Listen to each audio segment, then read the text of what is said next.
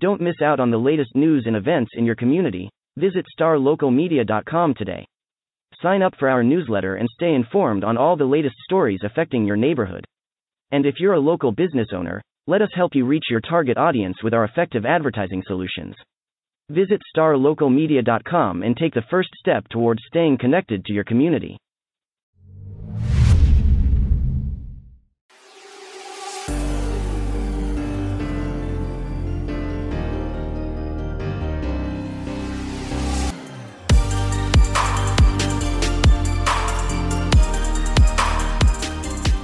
Welcome to another episode of the Star Local Media High School Sports Podcast. My name is Matt Welch, being joined by Devin Hassan and David Woolman. It is 2 o'clock on a Wednesday, and gentlemen, we're here to preview some of the marquee matchups in our coverage area for the first round of the high school football playoffs in classes 5A and 6A. And as per usual, middle of the week, that means starting with our reader-voted game of the week. So, again, a big thanks to everybody who went to our website, starlocalmedia.com, to vote on our 5-game poll this week.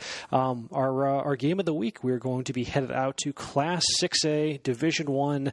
You narrow the scope all the way out to Max Goldsmith Stadium out in Louisville for the site of a bi-district matchup between the Louisville Fighting Farmers and the McKinney-Boyd Broncos. Two teams that have a bit of familiarity with one another over the years. This is actually the 9th straight year that these teams will have played. You know, in the past 8 meetings, some have been in district play, some non-district, but obviously these two typically find their way onto one another's schedule. This is the first ever playoff meeting between these two schools, though, and a meeting between two teams with very, very different stylistic profiles for a chance to advance to the second round. So, McKinney-Boyd and Louisville is the game of the week, so let's break it down as we do every week for our game of the week. Let's start with McKinney-Boyd, a team that one of the nice little feel-good stories as far as a team snapping a fairly lengthy playoff drought by their standards. This is the first time since 2014 that Boyd is back in the playoffs. And when you look at just the way that their season materialized, it's kind of nice just how things have kind of rounded into form for them at just the perfect time. I mean, it was a team that really had a tough time generating a whole lot of momentum, especially on offense to begin the season. They started off the year 0-3. They got shut out by Rockwall Heath 38-0. They were able to get that first win in overtime fashion, the rare 14-7 overtime victory against Trophy Club Byron Nelson in their non-district finale. And that was actually kind of the game that began a bit of a kind of the trickle-down effect as far as what this Boyd team became, especially on offense. So it was that game against Nelson where their current quarterback, Ryan Shackleton, who I believe is just a sophomore, that was his first start. Initially he was thrust into duty due to an injury to their initial starter, Carter Whitefield. Carter has since been kind of dispersed elsewhere within the offense as one of their top skill position players. Functions as a running back and a wide receiver. Obviously, even though he was injured at the time, his athleticism is still such a force for that offense that they still found a way to utilize him. And he's been very effective in whatever role he's been used as. He has 8 total touchdowns, rushing and receiving, and that's the most of any skill player on the Broncos. So with Shackleton getting more and more comfortable by the start, Whitefield having acclimated to his new role, the offense has picked it up a little bit, from that difficult start to the season. Boyd's offense, they totaled, not averaged, but totaled just 33 points in non-district play. And they've at least were able to up that average to 20.6 points per game, during district and whatnot. In addition to Whitefield, the backfield, it is the definition of a committee when you look at the way that their rushing production has manifested this season. They don't have a running back that has over 400 yards, but they have 4 running backs that have at least 275. And, Ellis Patterson, Peyton Shaw, Jay Thompson, and then, of course, the aforementioned Carter Whitefield. But the story with this team, pretty much all season, though, has been the steadiness of that defense. A unit that has averaged, just over 20.5 points per game. We've talked at length about how strong they are at linebacker with Matteo Bianchi, who's been one of the breakout stars in the area. on defense. You have Ethan Weslowski. He had a big pick six last week against Prosper. Jimmy Fex, who is the defensive newcomer of the year in District 9-6A last season. Luke Reber is another name to watch at linebacker. They use a lot of two-way guys in the secondary, Caden Park and Peyton Shaw. Park doubles as a wide receiver on offense. Peyton Shaw has been used, as we mentioned, as one of their top rushers. It's a unit that it's certainly, despite the raw numbers, they've certainly shown well, at least, in parts against, some of the more top-end offenses on their schedule, especially in district play. With against Allen, they held Allen to just 21 points through three quarters. Against Geyer only had 3 points at halftime. Against Boyd, only 10 points through three quarters.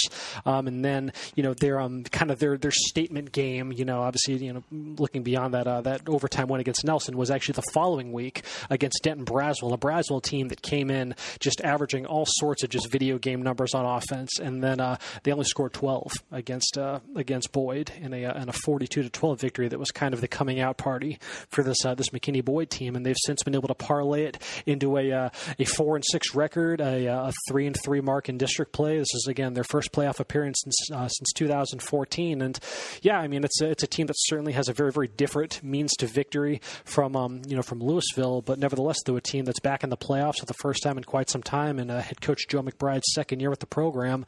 So David, Devin, what do we kind of make just as far as what McKinney Boyd has brought to the table, and just how are you guys feeling about them heading into this matchup?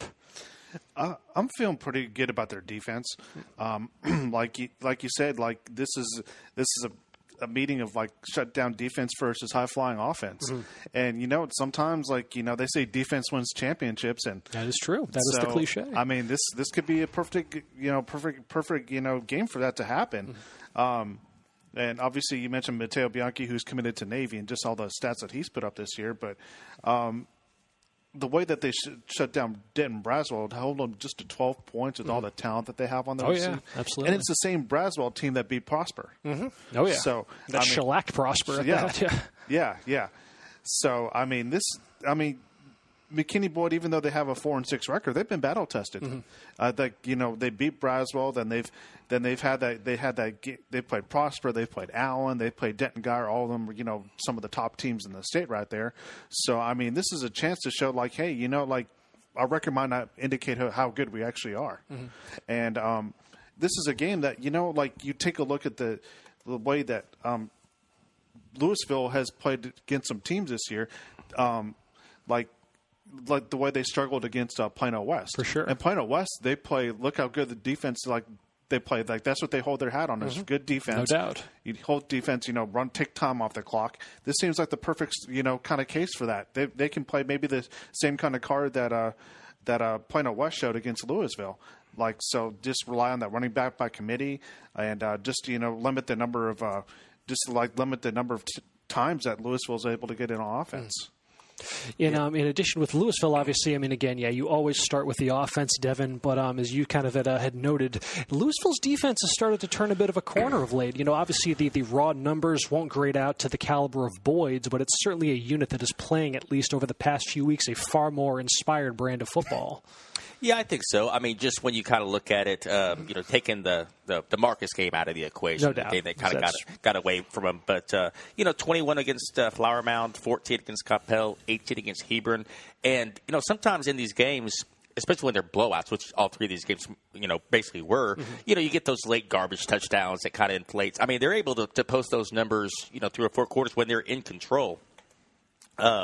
So that's certainly. That's a positive sign for Louisville, just in terms of where they were early in the season. But, the spotlight as far as Louisville is concerned is on the other side of the ball. Yeah, Louisville coming into this one was a 6-3 record, 4-2 in district play. This is their third straight playoff appearance. You would actually have to go back to from 1999 to 2001 for the last time this program strung together 3 straight years of postseason berths.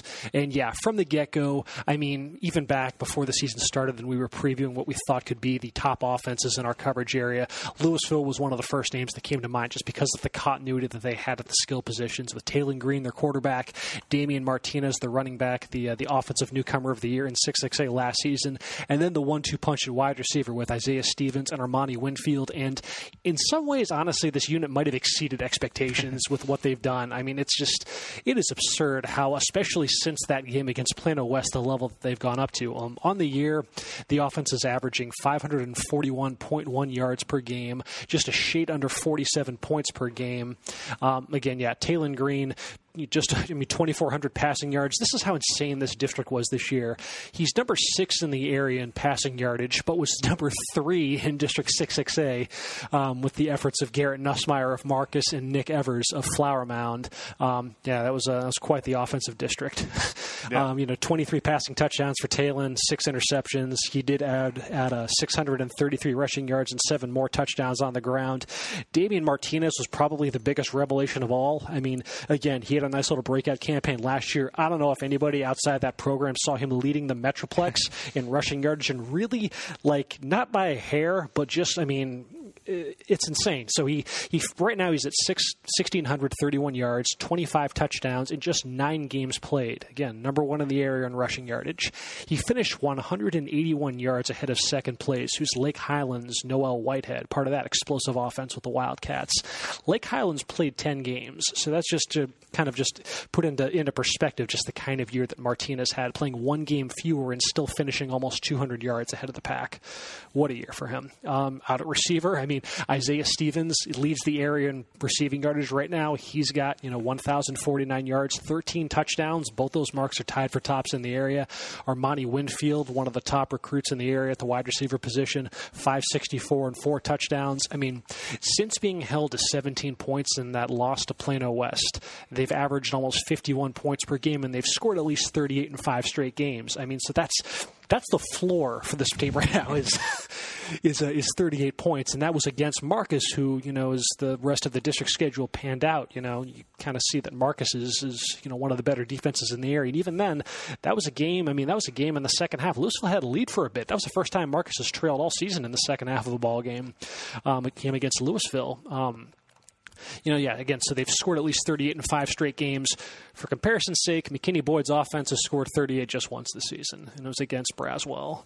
Like you said, Devin, the defense starting to turn a corner there. It's that was a unit that with as much of a spotlight as was on the offense to start the season, you weren't really sure what to make of if Louisville was just going to have to win every game, 48-45 and whatnot, because that's defense. It's a defense that's really young, and they had a lot of success at the sub-varsity levels, so it was a unit that kind of needed to, kind of a bit of a baptism by fire to start with some of the offenses that they faced to begin the year, with Rockwall Heath and Arlington Lamar.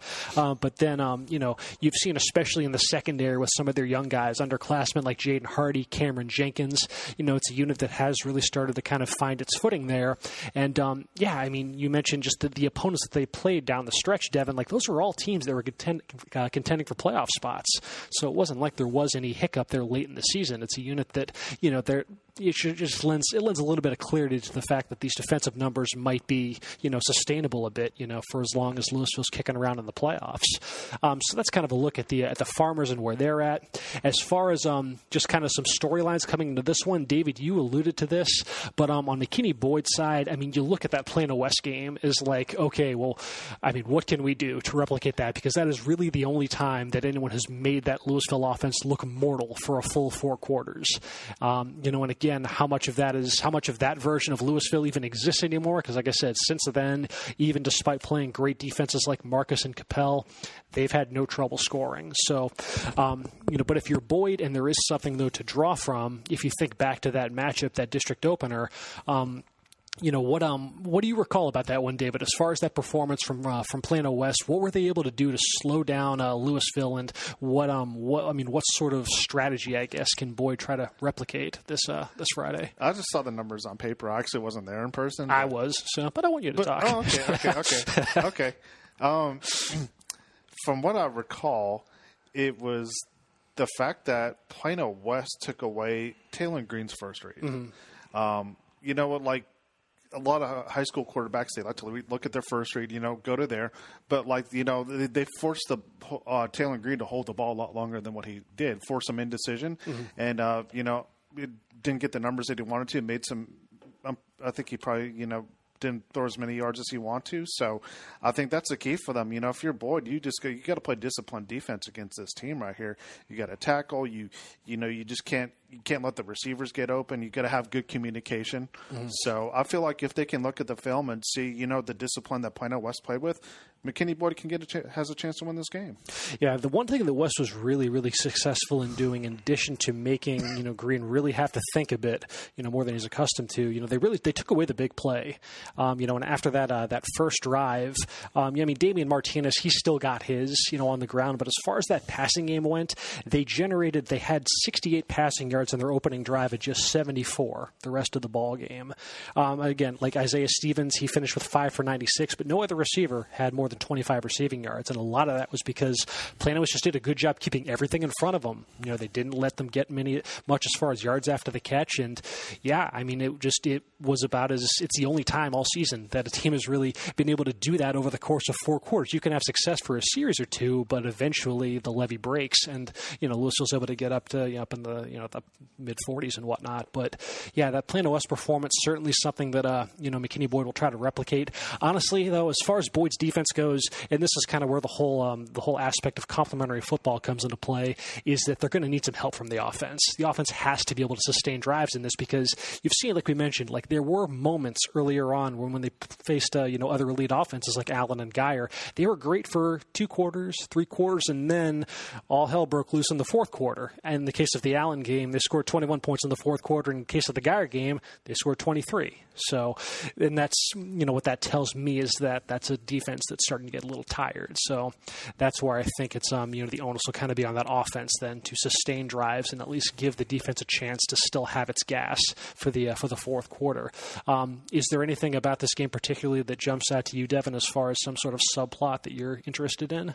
We've touched on most of the thing. You mentioned the time of possession. I also, I think Boyd needs to win the turnover margin. No doubt. They need that defense not to put too much pressure on that defense. We've already asked them to slow down Louisville. Now you're asking them to go out there and score a pick 6 or whatever. But no, I do think that Boyd needs to, because if you win the turnover margin, that means they're taking care of the ball on offense also. Mm-hmm. But their defense needs to make a couple of big plays.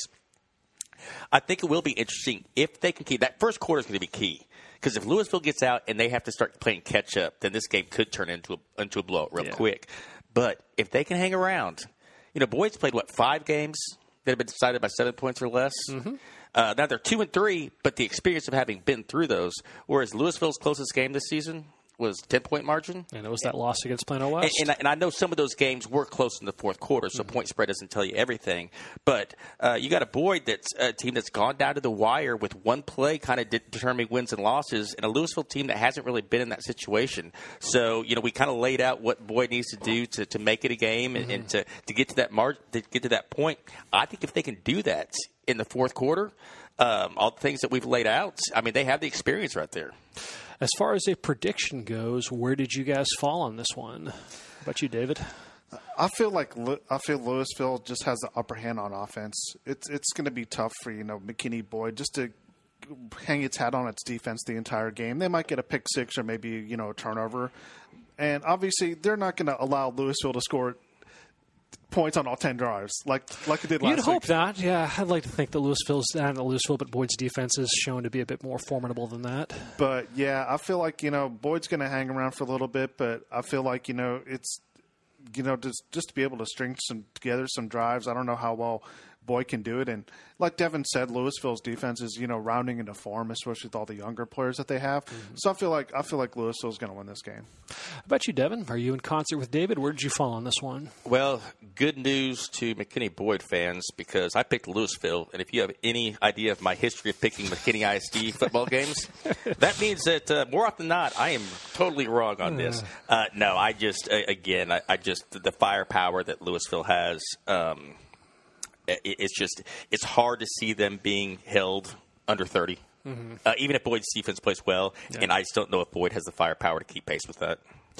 With Boyd, I mean, they really have to do play like their fate rests on scoring an absolute season high in points per game. I mean, we talked about the need to sustain drives, to finish drives, and I mean finish drives with touchdowns. If you have to kick a field goal in this game, I feel like that's already just a concession right there. I mean, it's just because you're just not going to win a game against an offense the caliber of Louisville's if you're settling for 3 instead of 7. So, I mean, I think, a lot of the same things that kind of worked in their favor against Braswell. That's a game as far as the offense goes, what they could also try to approximate, because in addition to, I mean, they won that game by 30, so it was as convincing as it was.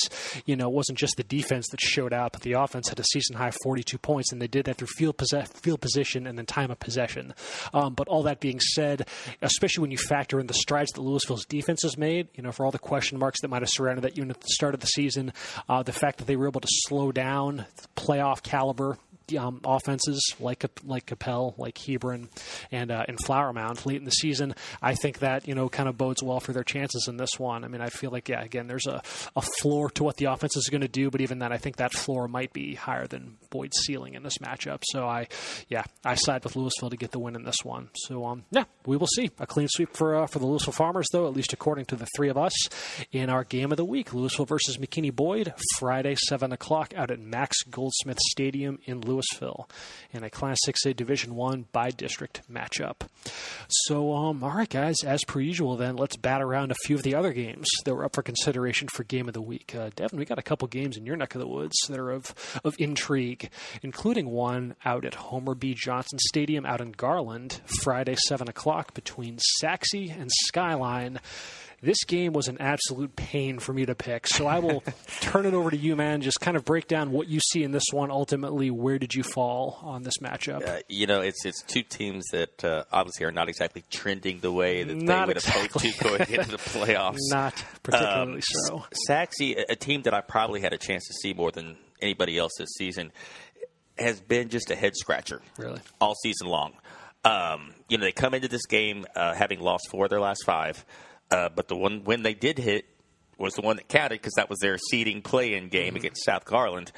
They've had some close games in that stretch. They had that 35-33 game to Rowlett. The game with Naaman, even in the finale, was still close for the most part. Again, it's one of those teams that you just. And you look at, like last week, they scored 7 points against Naaman Forest. And you sit there and I watch them. I said, how? It just seems like, and they did the same thing against Wiley. Alex Orjai, their quarterback, he's thrown for 1,400 yards. He's nearly rushed for 1,000 yards. He's at 926 and 15 touchdowns. Brian Okoye and Corey Jones, their 2 primary running backs who have basically rushed for over 1,000 yards combined. They're both averaging better than 7 yards a carry.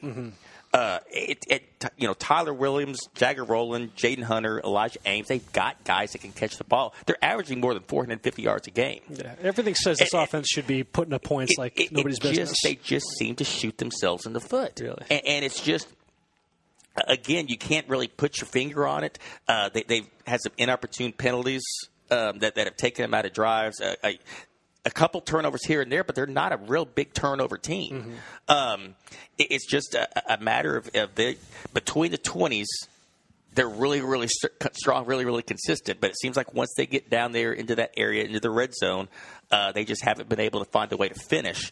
But the potential's there. That's why, if I'm a Saxe fan, I'm really optimistic because their defense has done a good job, for the most part, all season long. And I think Skyline might be kind of the perfect first-round opponent for them, just because Skyline's played in a lot of close games, with the exception of Rockwall.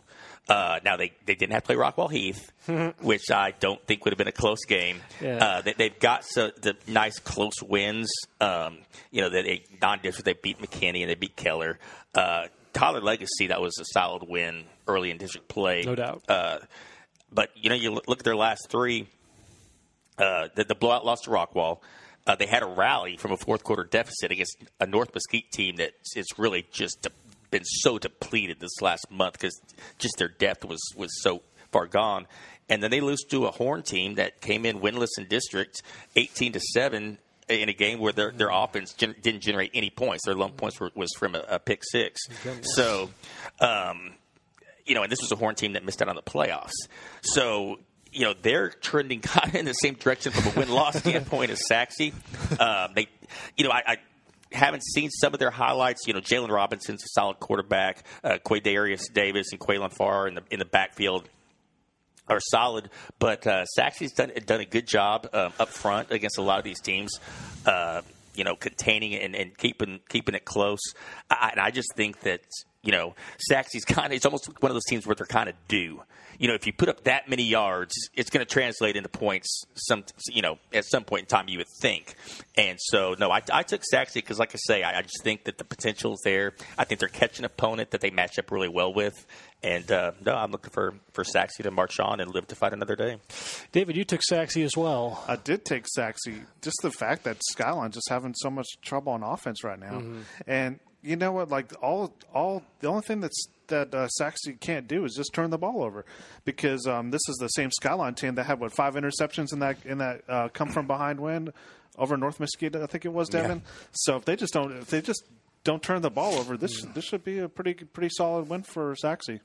I picked Skyline, and I really don't have any good reason for it. It's more just like the version of Skyline that existed back in October, I think, is better than anything that Saxe's shown up to this point. And I guess, it's so weird to try to just talk about Saxe in these terms, because of losing 4 out of their last 5. I just don't think either of us would have fathomed they would go through a stretch like this. And I guess the inconsistencies at some point, I've been covering Plano ISD football, so I've seen some offenses that are look the part for 99% of the drive, and then they shoot themselves in the foot, and just after a while that just kind of becomes who you are, so it's, again, I think it is a bit of a coin flip, but by the slimmest of margin, just because, again, like, I have at least seen a version of Skyline that exists against playoff caliber teams like Legacy, like Mesquite for that matter, who knows, again, it's, to be fair, if that version of that team even exists anymore given what this last month has shown us. But when you have two teams that on paper the resumes really don't have a whole lot of difference, that's just kind of the one thing that I can cling to in this one. And without a whole lot of confidence, I took Skyline. So we'll see. That'll probably backfire. It's probably a stupid pick. You'll still be leading us in the standings regardless. Yeah, I don't want to lose ground though. Let's see. So then our next game, let's stick right in your wheelhouse, Devin, and let's talk about Poteet, the Poteet Pirates, in this matchup that they have coming up Friday at Mesquite Memorial Stadium. Is it a 7 o'clock kickoff? I know they have a lot of 7:30s out there. It is a 7 o'clock kickoff for this one. A bi-district matchup in 5A Division II against Everman. Talk about this matchup, Devin. Yeah, this is it's interesting. At Everman team we don't have a lot of contact with. Until you get down into the playoffs. And a Poteet team that, it seems odd saying this after they play a full season, because they actually did play a full season for the most part. But, it's... Didn't they technically play more than a full season? Yeah, that's what I was saying. They had the odd where they got a lot of districts went to no contest. That their 6-5A Division II actually did have forfeits. So on one of those... weeks, Poteet was already awarded a forfeit win, but they were able to squeeze in a non-district game at the same time. So their record says they played 11 games going into the playoffs. But it's been kind of a hard. Last week was big because they had the big marquee game against South Oak Cliff that kind of everybody had circled as the measuring stick, and they played well but lost that game 27-14. Well, then after that they had 2 lopsided blowouts. They just shutouts where there was no contest, and then they had a bye, and then they had a forfeit. So we really, since late October, hadn't got to see what Poteet could really do until last week, and then they played Kimball. The 2 teams were tied for second, and of course, the second seed. This is a big deal because of home field that they introduced the last few years. So they came out and just really took it to them. They won that game 40-14, clearly establishing themselves as the second best team in that district. Again, it's hard to project their playoff future because they really haven't played the toughest district slate. Now, you look back at their season opener, they lost to Lake Highlands 49-20. Well, at the time, you kind of go, I don't know if that's. Well, now you look back and go, wow, well, that was not that loss has aged spectacularly. Yeah, that's not a bad loss at all. Then they had a loss to a very good Midlothian Heritage team. That was the last second replacement, and then to SOC. I like this Poteet team. It's Jalen Police. They have a experienced quarterback back there.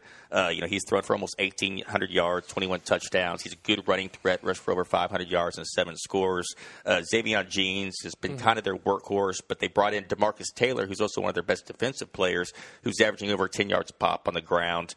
A bunch of different guys that can catch the ball. Marcel Jackson, Kenan Puckett, Tashad Turner, Charles Bradley. These are all guys who have had big games at different times. And so Police has 4 legitimate options outside.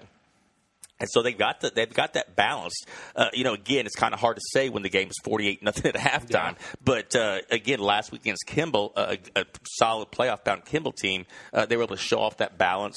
Just really impressive effort.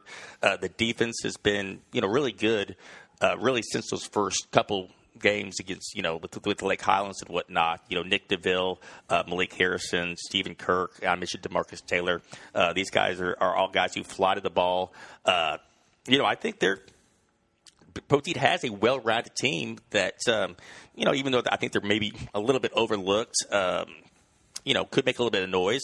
Again, this is their first year. They've been right there in Division I. This is their first year dropping down to Division II, so this is a new, playoff landscape for them. They're taking on an Everman team that we don't see too much of. We know that they're going to be battle-tested. They play in a very, very good district. Yes. Just looking by their numbers, they got a solid quarterback in Eric Calamise. Doesn't seem to make a lot of mistakes. He can run the ball too, and that's kind of where I'm looking in this game as far as the key. It looks like that Everman uses a kind of a group of different running backs. Like I said, Jonathan Wilson, Juan Davis, Joshua Lester. I think according to their website, they've gone for basically 1,700 yards and 17 touchdowns. And you throw in Calamise, and they've gone for over 2,000 yards on the ground. Well, that's the one area Poteet's going to have to focus on, because when they lost to South Oak Cliff in that showdown, they gave up 317 yards on the ground. And Sock averaged 11.3 yards per carry. Now, granted, South Oak Cliff is a very good athletic team, and especially in that ground game. But that's going to be, I think, where Everman is obviously going to look to attack them. And if Poteet can stand firm up there with their front seven and limit that ground game, I think their offense has enough to get the job done. This was one, though, where both David, you and I picked Everman in this one. Since I just tried wrapping my brain in the pretzel trying to justify my Skyline pick, I'm going to defer to you on this one, since I don't want to do that again, because I think this is another game that is an absolute coin flip. Oh. Where'd you land on? I'm on the air. This is a toss-up for me, too. I think I saw Everman maybe one time in a scrimmage back in the days. But Is that what you're drawing upon? The 2012 scrimmage. Not 100%. When we start getting into playoff games and schools we don't recognize, then we'll just grasp onto. But I feel like they're battle-tested in that district that they face. Obviously, Alito and is in their district right there, and I think Timberview's in their district as well, too. And they played a tough preseason schedule, too. Yeah. So I feel like this is a team that's been battle-tested. Like you said, Devin, they rely a lot on their ground game, and you're going to have to face not one back, but several different backs to try to stop. So, how is Poteet's defense going to be able to handle that? That's strength in numbers. So, David, you and I picked Everman, Devin rolling with Poteet, and what should be a good matchup over in Class 5A Division II to kick off the postseason. Got a couple 6A matchups to close this one out, including one, David, Saturday, out at C.H. Collins Stadium in Denton. This is 1 o'clock? 1 p.m., yep. 1 p.m. A meeting between Capel and Denton Geyer, the reigning 6A Division II runner-up, against a Capel team making a return to the playoffs after a 1-year hiatus. David, how you feeling about this one for the Cowboys? And just talk a little bit about this matchup and where you're leaning. Maybe some people outside the program aren't feeling good about this, but I actually am. Ooh. Way to tip your hand on that pick right there. I am. Yeah. I guess you already tipped the hand. I guess you know who I'm picking after you just said that. So, this is a Capel team. They're back in the playoffs. It feels like, they got so much talent to be able to keep up with Geyer, especially on the offensive side of the ball right there. And this is a team that, like a couple weeks ago, we weren't really sure about just because they had a COVID shutdown because they completely closed the high school for a week. For sure. So, and they couldn't even practice at their high school. And the game before Louisville, they only had 1 day of practice, and then they went to lose, I think, 39-14. Yeah. So, but the last 2 weeks, they've really gotten a playoff mode. Ryan Walker 2 weeks ago against Plano East. He threw for 6 touchdown passes right there. And then last week, Jason Nagu, their senior running back, he's been their workhorse the entire season in the running game. All he did last week against Flower Mound, in a game that Capel had to win to get in the playoffs, not have to worry about any of the what-ifs right there, he rushed for 275 yards and 3 touchdowns. That's good. That's not a bad outing. And it's a game that Capel is overall as a team rushed for 383 yards. And the way that Capel runs the ball, it could be, an advantage against Geyer. Because, you look at Geyer, I don't know if you were there for Geyer against Allen. No, I was. Yeah. So, you saw what Allen's rush offense did against Geyer's defense right there. They torched him. They torched him. So, this is a game that and they had 16 yards per carry that Allen did in that game. So, if Capel's offensive line, they've had really good offensive line this year. If they can, generate the same kind of totals that Nagu did last week against Flower Mound, they've got a chance to, do some good things against Geyer. And obviously, for Capel, their wide receiver, KJ Liggins, actually played for Geyer last year, but now he's back at Capel. So that's another storyline going into this game as well, too. And all he's done this year is caught for almost 900 receiving yards and 13 touchdowns. So, that's going to be interesting to see, what they do against him. Now, on Denton Geyer's side of the things, they're back in the playoffs after going all the way to the state championship game last year. And unfortunately, in that game, quarterback Eli Stowers, a Texas A&M pledge, he got injured in that game.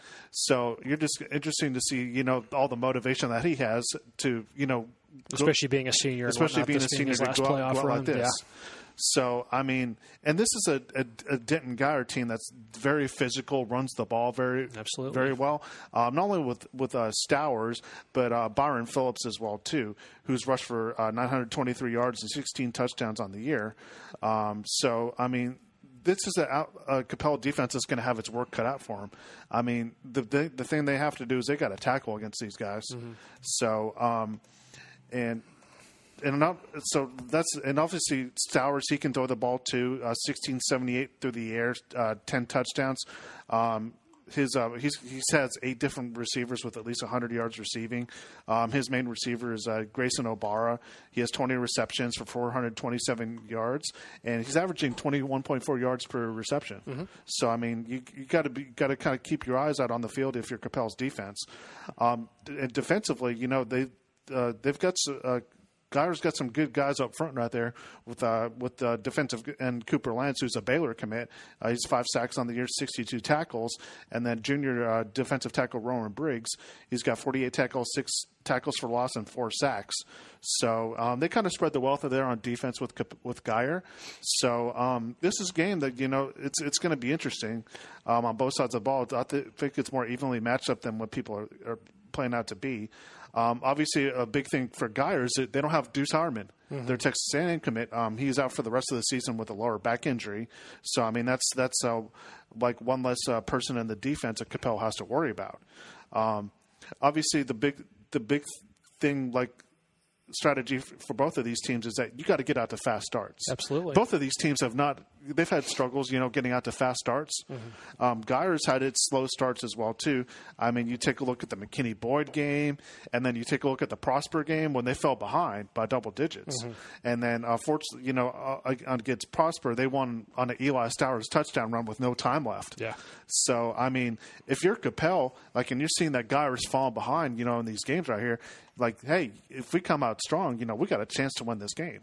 Because, Geyer comes out to some slow starts. Do you think they can win this game? I actually picked them to win this game. There you go. I picked Capel to win this game. So I'm going to take Capel. I'm going with the Cowboys this week. How about you, Devin? Where'd you lean on this one? Geyer. I agree. Capel's going to have a shot. Capel's going to score. I think this could be a close game. I just think Geyer having the experience of last year and making it all the way to the state title game, and something I brought up last year, the Rodney Webb effect. Absolutely. Here's we. Gotta mention the Rodney Webb factor. I said it last year. The guy takes Royce City, his first head coaching job, to a regional final, moves over to Mesquite Horn, takes them to a regional final, moves over to Rockwall, takes them to a regional final, then last year to the state semifinals. He wins in the playoffs for sure. and it could be a perfect mix. It's his first year at Guyer. But, again, I think that experience of having been there, having so many of those key guys back in the fold, I think, Guyer's going to come out and not just win. I think Guyer's going to be a team that we're talking about potentially, 3-4 weeks down the road. With Webb in his 7 seasons at Rockwall, he advanced to at least the second round 6 times. And again, this is a guy who the last memory that folks have of him coaching in the playoffs included defeating Allen, which only 4 coaches in the state can say that they've done that since October of 2012. And I get it. Guyer has, like I said, I think Capel makes this a game because, again, I do think there is a path to victory that potent rushing offenses like Allen, like Denton Ryan have been able to capitalize on with this team. But, again, I kind of just go with the pedigree and, again, just the track record of a coach who I know is going to coach this team up and take the requisite chances necessary if his team is facing any adversity to win these sort of high-stakes situations. And, with Capel, just haven't done that just yet with this current iteration. So I sided with Guyer as well. So let's close this out then with a look at another game between these two districts, 6-6A and 5-6A. And this one also on Saturday. This one kicks off at noon from Marauder Stadium in Flower Mound, a meeting between Marcus and Prosper. Ooh, this is a juicy matchup. Basically, like we outlined on Monday's podcast, the storyline of this one is pretty simple. The entire area right now is on Garrett Nussmeier watch. If you're a Marcus fan, you are crossing your fingers that by somehow, some way, he's able to suit up and give it a go, despite suffering a hand injury to his non-throwing hand at that. In their game last week against Plano East. It's like we mentioned on Monday's podcast, if they do have to dig down the depth chart, you have Jackson Warren, who did get some experience in mop-up duty. Again, obviously that's one thing. Playing in the fourth quarter against tired defenses is not the same as playing against what's been statistically one of the better defenses in the Metroplex and Prosper. But again, he does have a litany of skill position threats around him. J. Michael Sturdivant, Dallas Dudley, Tyler Schott at wide receiver, Gabe Espinoza in the backfield at running back. So, listen, he doesn't have to do a ton per se, or at least, that should be Marcus's hope that if he does have to get the start, that, they will try to make it as simple on him as possible. Now, how accommodating Prosper will be for that is another story, because Prosper's defense has certainly shown well in some pretty high-stakes opposition up to this point. Again, that loss to Braswell is forever going to be a bit of a head-scratcher, how a team that was able to, that for all intents and purposes probably should have beat Guyer, and you can make a case should have beat Allen, that they would, get hammered by 17 to a Braswell team that missed out on the postseason. But that's just the kind of district that 5-6A was this year. And then, they were playing in an absolute kitchen sink type of game against McKinney Boyd and won that game by 1 point. So in some ways, Prosper's been a very, very difficult team to figure out. But man, this is such an X factor, though, if Nussmeier is unable to go. If he is able to go, what percentage is he at? Does the hand injury, does that affect his style of play? As far as his ability to, make the same types of plays outside of the pocket, those off-schedule throws that he's become so noted for. It's a really, really tricky matchup that just got all the more cloudier with the with this injury to the Marcus quarterback, and so much so that I'm picking Prosper. And this is another game that I have very little confidence in this prediction. But I already thought this was going to be a really difficult matchup for them, even if both teams were at full strength. Just knowing the ceiling that this Prosper team is capable of reaching, and it's just there's been something. It's those games against those middle rung teams like the Braswells and the Boyds that have been a bit of a head scratchers. But that when pressed against the best teams that they've seen all season, they're going to bring it. And it might be just a team that plays to the level of its competition, but they started off, they kind of announced their presence at the start of the year with a big road win against a state-ranked Euless Trinity team that has certainly aged quite well with what Trinity has done for the remainder of its schedule. And like we just mentioned, the way that they were able to push Guyer and Allen, I think that means something. So, we'll see what happens behind center for Marcus, but it's not a pick that I make with much confidence, but give me the Eagles. Let's see who wants to make their pick on this one to round this out. Go for it, David. Well, since you picked Prosper, you're going to have somebody who's going to back you up right here. There you go. So, it's not only just the quarterback factor in this game, with Nussmeier, his status we're not sure of. Mm-hmm. You got to take a look at Prosper's defense. Yeah. I mean, up front with Aiden Ciano, Herman Lee. Their linebackers are awesome. Yeah. and like the way that, like, even if Nussmeier plays, the way that they're able to, bring pressure towards the quarterback right there, I mean, they could give him a handful right there. Because they're not going to hold back, even if he is, they're not going to take it easy on him and try to avoid doing anything to that hand. Of course not. Yeah. It's the playoffs. Why should they hold back? So I feel like, Prosper with that, and the fact that they've been in a lot of, like, games, that battle-tested games against Geyer and Allen. I mean, this is going to be a game, I feel like, just based on that experience right here, where Marcus has been in some blowouts right here. I feel like the factor of being in close games is going to help Prosper a lot. Yeah. Prosper has been in its share of close games, to be sure. So, yeah, David, you and I took Prosper. Devin, you took Marcus. We actually had quite a bit of dissension on this week's picket line, guys. That's awesome. After last week, I think we had one game that was different of the 10 that we picked. You got that right, David, so fair play to you. David went 10-0 last week. David catching fire late in the season on the picket line. But I only picked up one game on you guys. Yeah, that is right. But you know what? You still went 10-0, man. You got to pick the games right in the first place. So fair play to you on that so far. So quickly, before we round things out, let's go over the rest of our picks on the picket line. The 5 other games that were up for consideration this week in the first round of the playoffs. Allen versus Plano West in Class 6A Division I action. We all foresee the Eagles getting off to a hot start. The state's number 4 ranked team. We all picked Allen to beat Plano West. Let's see. And then in Class 5A Division II, a matchup between 2 stout districts. Frisco draws Royce City.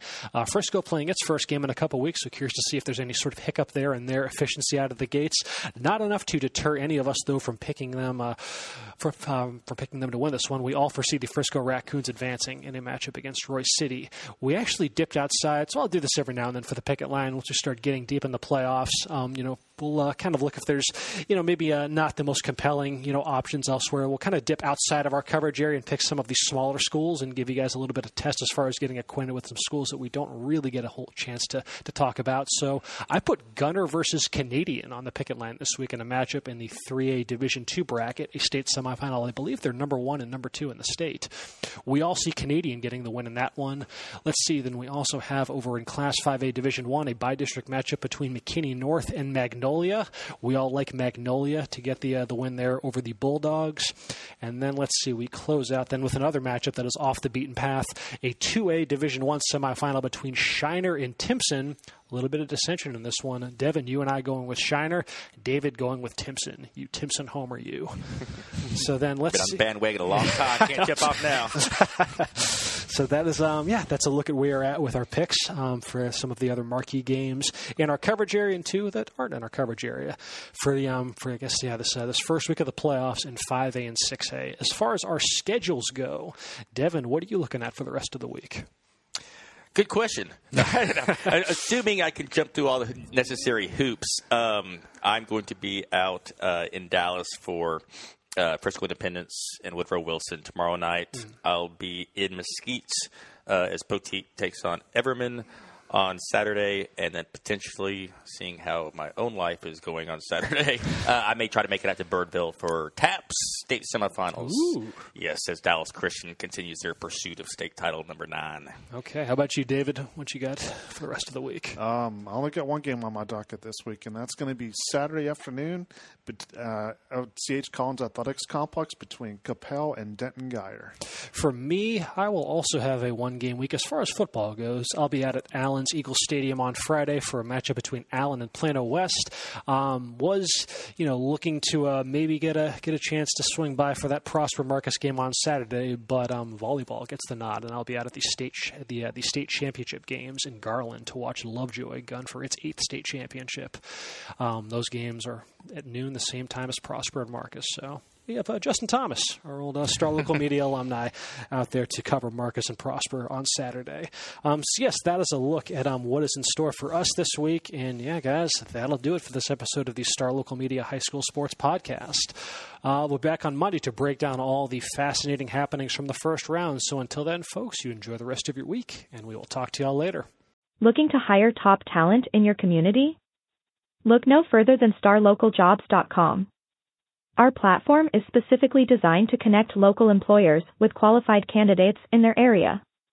With starlocaljobs.com, you can easily post job listings tailored to your specific needs and requirements. Our platform is user-friendly and offers a wide range of options to help you find the perfect candidate for your open position.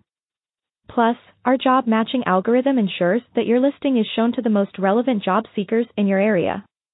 But that's not all. StarLocalJobs.com also offers a variety of resources to help you throughout the hiring process.